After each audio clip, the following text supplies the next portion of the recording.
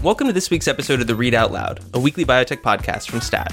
I'm Damian Garde, recording from Stat's New York City bureau. I'm Adam Feuerstein, coming to you from Stat's worldwide headquarters in Boston. And I'm Rebecca Robbins, recording from Stat's San Francisco outpost. It is Thursday, August 29th, and today we're going to devote the entire episode to recent developments in the push to seek accountability for the opioid crisis.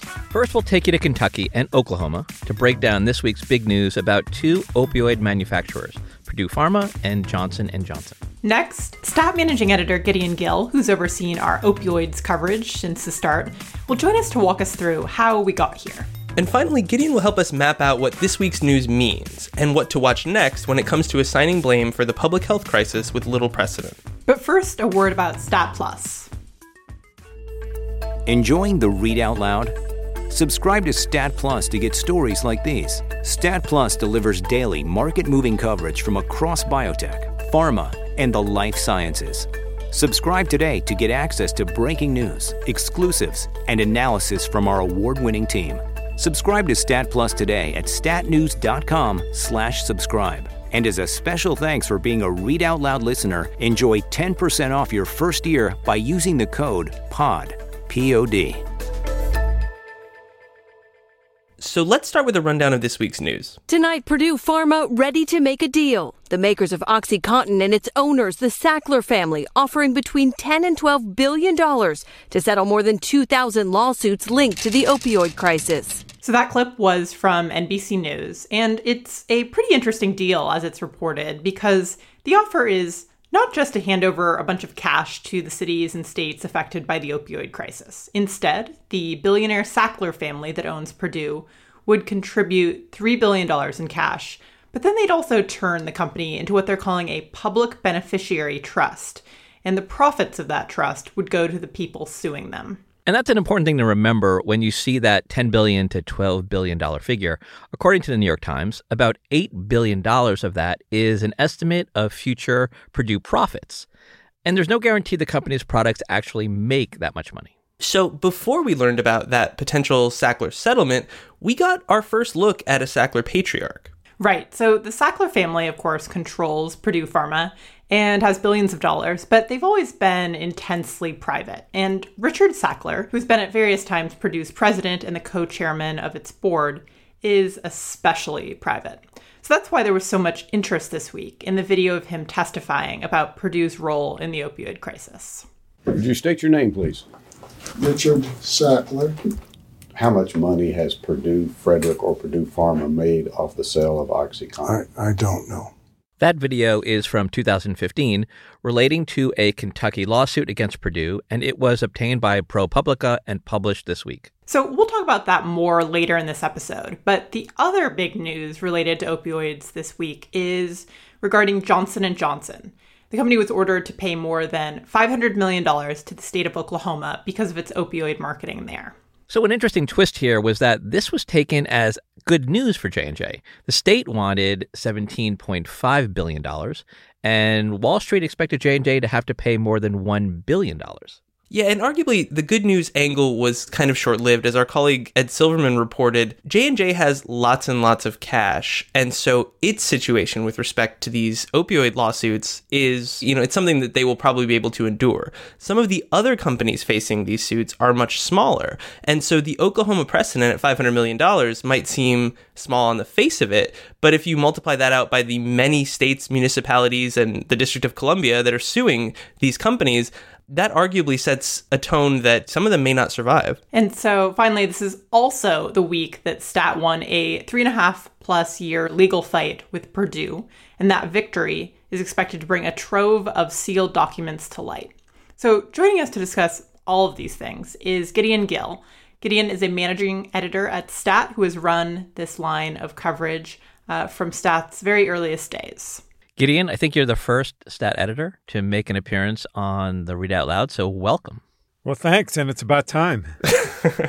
So, Gideon, let's go way back to early 2016 when Dave Armstrong, who was then a reporter at Stat, approached you in the newsroom with an idea. Can you walk us through that moment? Sure. So Dave had an interest in the opioid addiction crisis and had been sort of paying attention to it, even though it wasn't yet making daily headlines across the country.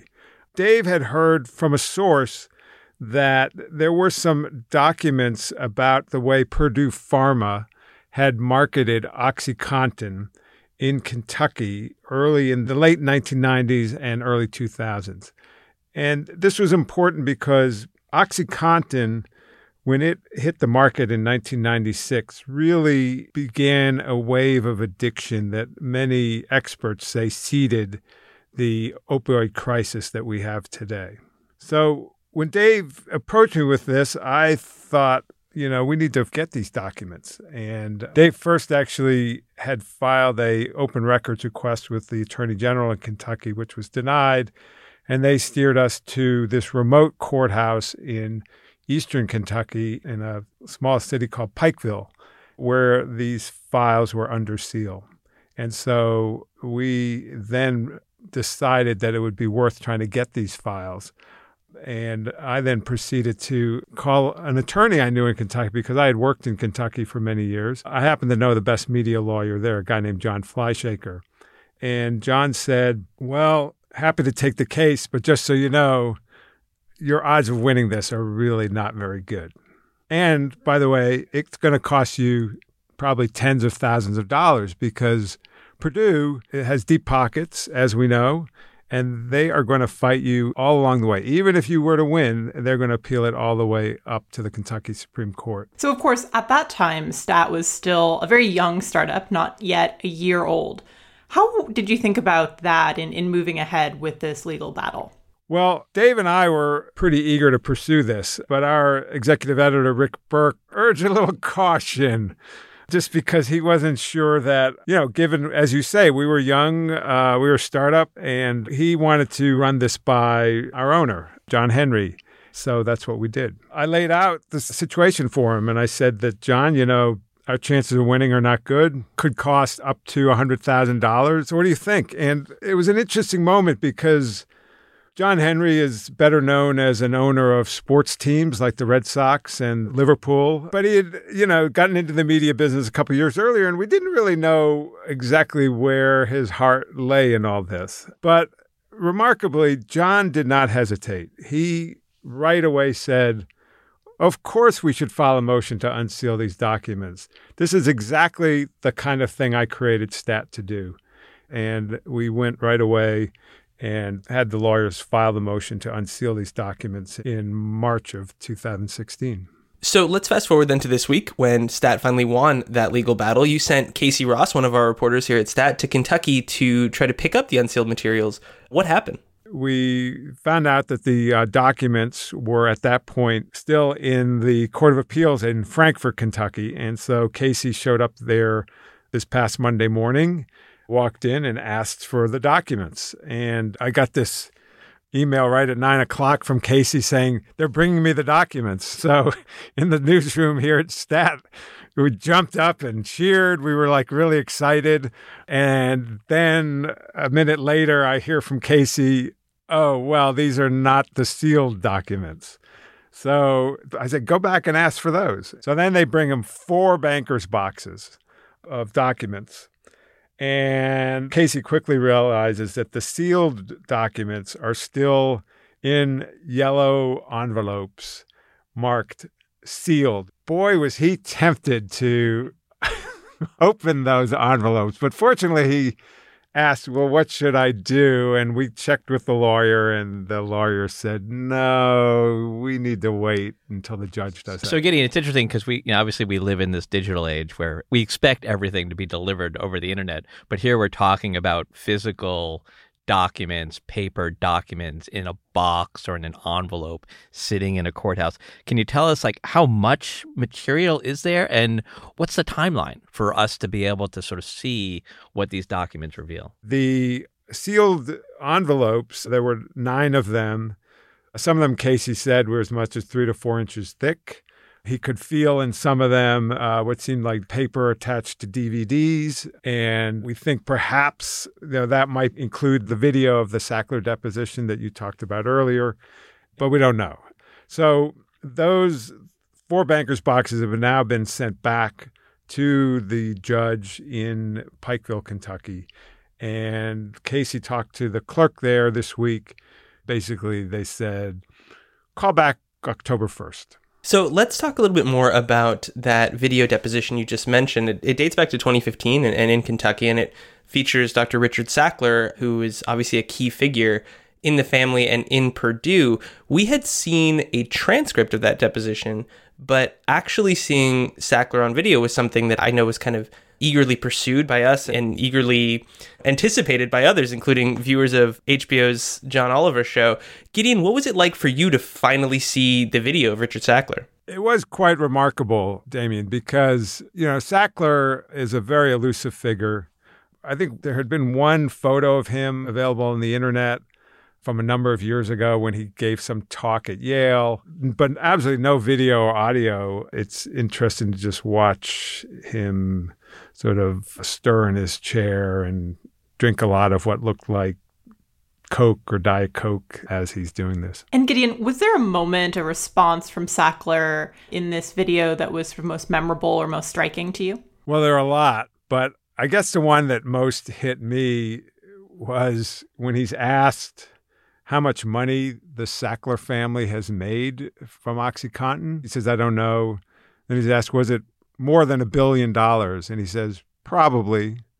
And then he's asked, was it more than $10 billion? And he says, I don't know. And then he's asked, was it more than $5 billion? He says, I don't know. I don't know. If it was me, I think I would know that, but...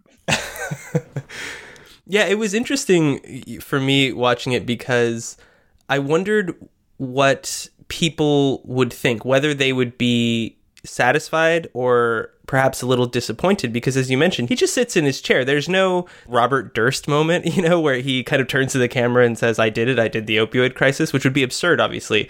But when you sit through it, I don't know. I wonder how people who may have built him up in one way in their imagination felt about the actual revelation of the real Richard Sackler. So I actually heard from a dear friend I know in Kentucky whose daughter died of a opioid overdose. And she texted me that morning and just was so grateful that that video was out. And, it just brought some satisfaction, certainly not closure, but just some satisfaction to finally see this person and hear this person answer questions about this. Yeah, I think the Sackler family as sort of this shadowy, mysterious group has played a really interesting role as sort of a villain in the opioid crisis. As you had pointed out the other day, Damien, it's a lot easier to kind of wrap your heads around a family than, sort of these anonymous executives in a New Jersey office park. Yeah, and this, of course, comes at a moment where the Sacklers, who have long been prolific philanthropists, are kind of being driven out of public life. I think it's fair to say their names are being removed from galleries that they have donated to around the world, and their many progeny keep giving interviews where they, plead to sort of not be blamed for the opioid crisis, and the public response to those interviews has not been universally positive. So let's move to Oklahoma to talk about a different court battle that came to close this week. As we mentioned at the top of the episode, that was a loss for J&J, which must pay more than $500 million to the state of Oklahoma because of how its marketing contributed to the opioid crisis there. Right, so the numbers here are worth some discussion going forward. As a few analysts pointed out, if you look at that $500 million figure, the way it breaks down, if you look at it as a liability per person of the state of Oklahoma, it's about $238 per Oklahoma citizen. And that could be an ominous sign for future settlements or future jury awards in these lawsuits, because states with higher healthcare costs and larger populations like California, Texas, and New York, they could considerably use this as kind of a precedent to ask for much, much more money from some of these companies. And I think the terms of this ruling were interesting as well. J&J was ordered to pay an amount of money for baiting the entire opioid crisis in Oklahoma for a year, not just J&J's share specifically. And that's an interesting result because, as analysts noted, J&J's pain therapies have accounted for less than 1% of total opioid prescriptions in the state and in the U.S. So I think it'll be interesting to see if we see future penalties that are not taking into account sort of what fraction of the crisis that a given company contributed to. So let's look ahead. Gideon, what are the most important things you're going to be watching for? I think as these settlement negotiations go on with Purdue as well as the other companies that are involved with all the consolidated cases in federal court in Ohio, there are going to be conflicting interests. So the plaintiffs' lawyers are pushing for as much money as they can to benefit the plaintiffs.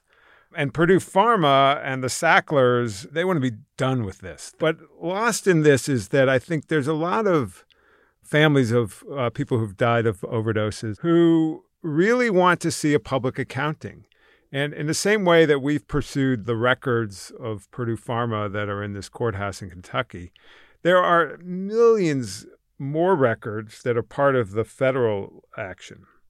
And what I think is important to watch is that nobody in this week in talking about the settlement negotiations has talked about what's going to happen to those documents. And in prior settlements that Purdue has been involved in, they have insisted that documents be destroyed as part of the settlement. And I think that these families would be unhappy with that outcome. And I think some state attorney generals also may not go along with that as well. Do you think that there'll ever be a full accounting of kind of the history here and the marketing efforts that went in behind the use of opioids? And we're starting to see little bits and pieces about it, but like you say, there's lots of records that have yet to become public. I don't know, because, the public doesn't have a seat at the table in these negotiations. And you would hope that the same thing that happened with the tobacco industry settlement would happen here. In that instance, huge volumes of archives of records had been placed in at the University of California, San Francisco has a tobacco archives. It's online, and it's been very important to help understand what happened, how the tobacco industry managed to addict so much of the public to their products. And, it's very analogous to this situation, and I sure would hope that there's an awareness of the importance of having these records be public at some point. So I think that's a good place to wrap things up. Gideon, thanks for joining us in the podcast. You're welcome. Delighted to have been here.